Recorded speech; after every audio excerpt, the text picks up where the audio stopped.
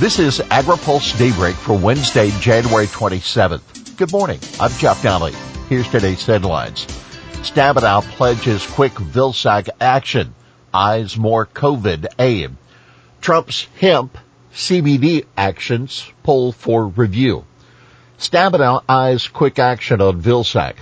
Tom Vilsack's return to the Department of Agriculture has been on hold for reasons because of delays in getting the 50-50 Senate organized. But incoming Senate Agriculture Chairwoman Debbie Stabenow tells AgriPulse she hopes to get Vilsack's nomination for Agriculture Secretary approved, quote, soon as possible once she takes over the committee. The committee has been without a chairman to call a hearing for Vilsack due to the retirement of Senator Pat Roberts. And Stabenow has been unable to take over the panel because of the dispute between Senate Majority Leader Chuck Schumer and Minority Leader Mitch McConnell over the Senate organizing resolution. Now take note, Stabenow has already said that climate legislation will be a top priority for the committee, but she says she also wants to move a child nutrition reauthorization bill. It's been more than 10 years since the last child nutrition bill, the Healthy Hunger Free Kids Act, passed Congress. By the way, Senator Chuck Grassley of Iowa told reporters yesterday he doesn't want to see Vilsack make any changes in the way that the 2018 Farm Bill is being implemented. Grassley told reporters, quote, we don't normally change a 5-year farm bill in the middle, and I don't want Biden coming in and changing it because we have to have certainty for farmers for that 5-year period of time. Stabenow eyes more COVID relief. With another COVID relief package under negotiation, Stabenow is working on getting additional aid for food processors, local farmers, and others in the food supply chain. Her effort includes getting provisions enacted from the Food Supply Protection Act she introduced last year. The bill included grants to states for local food purchasing, as well as aid for retooling processors and other parts of the food supply chain to respond to the pandemic. I'm hopeful that in this next COVID package we can take another step to deal with the breakdowns in the supply chains, she told the International Dairy Foods Association yesterday. Now, don't miss this week's AgriPulse newsletter, which includes a look at the possibility of action this year on farm labor reform. Ag groups back USTR nominee. More than 100 national and state farm groups have signed a letter endorsing Catherine Tye's nomination to be U.S. Trade Representative. Tye, who advised the House Ways and Means Committee during the last Congress, quote, is eminently qualified and deeply familiar with the mission of USTR in opening foreign markets and reducing barriers for U.S. food and agriculture workers and exporters for the benefit of consumers in the U.S. and across the globe, the letter says. We especially value Ms. Tye's demonstrated ability to build bipartisan support for trade policies. Grassley expects slow going for new trade pacts under Biden. The Trump administration put a high value on speed when it came to international trade deals, but Iowa's Grassley, who is ending his tenure as Finance Committee Chairman, says he expects the opposite from the Biden team. Grassley said, I think this administration is not going to be anti-trade, but I think they're going to be slow negotiating, and I hope they can speed up.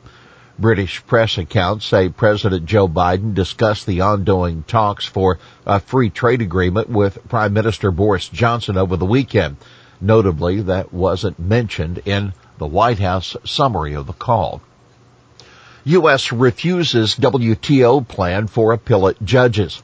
The Trump administration has been blocking the appointment of appellate court judges in the World Trade Organization for years over a long list of gripes. But this week, it was the Biden administration that stymied efforts to get the appeals court back in operation. A Mexican representative at the WTO, speaking on behalf of 121 other members, introduced a proposal that would allow the organization to resume operations of the appellate court, according to a Geneva official. About 20 representatives of other nations stood up to speak, stressing the importance of reconstituting a functioning appellate court. But the U.S. representative said they were not yet prepared to agree because of the ongoing transition process in Washington. USDA pulls hemp and CBD docks. USDA hemp regulations and FDA draft enforcement guidance on cannabidiol, or CBD, are both getting another look as a part of the Biden administration's regulatory review. The USDA's final rule with provisions for a domestic hemp production program has pulled back, a spokesperson says, in line with the administration's regulatory freeze memo issued last week. Why it matters? Well, the USDA action will give the industry more time to lobby for changes in the hemp program, including an increase in the amount of THC allowed before a grower is considered negligent, and the requirement that hemp be tested at labs registered with the Drug Enforcement Administration. New study finds lower carbon footprint for ethanol. Greenhouse gas emissions from corn ethanol are 46% lower than gasoline. That according to a study that the ethanol industry hopes will ensure a role for biofuels in U.S. climate policy moving forward. The study, which is scheduled for publication in environmental research letters, shows calculations for the emissions from converting land to corn production need to be updated. That according to lead author David McIntosh, who is Chief Science Officer at EHE, an environmental consulting firm. Land conversion is a factor that's considered in assessing the greenhouse gas emissions of biofuels. Biofuel industry group Growth Energy says previous modeling shows ethanol produced 39% lower emissions than gasoline. Daschle, Schumer, Biden need GOP help.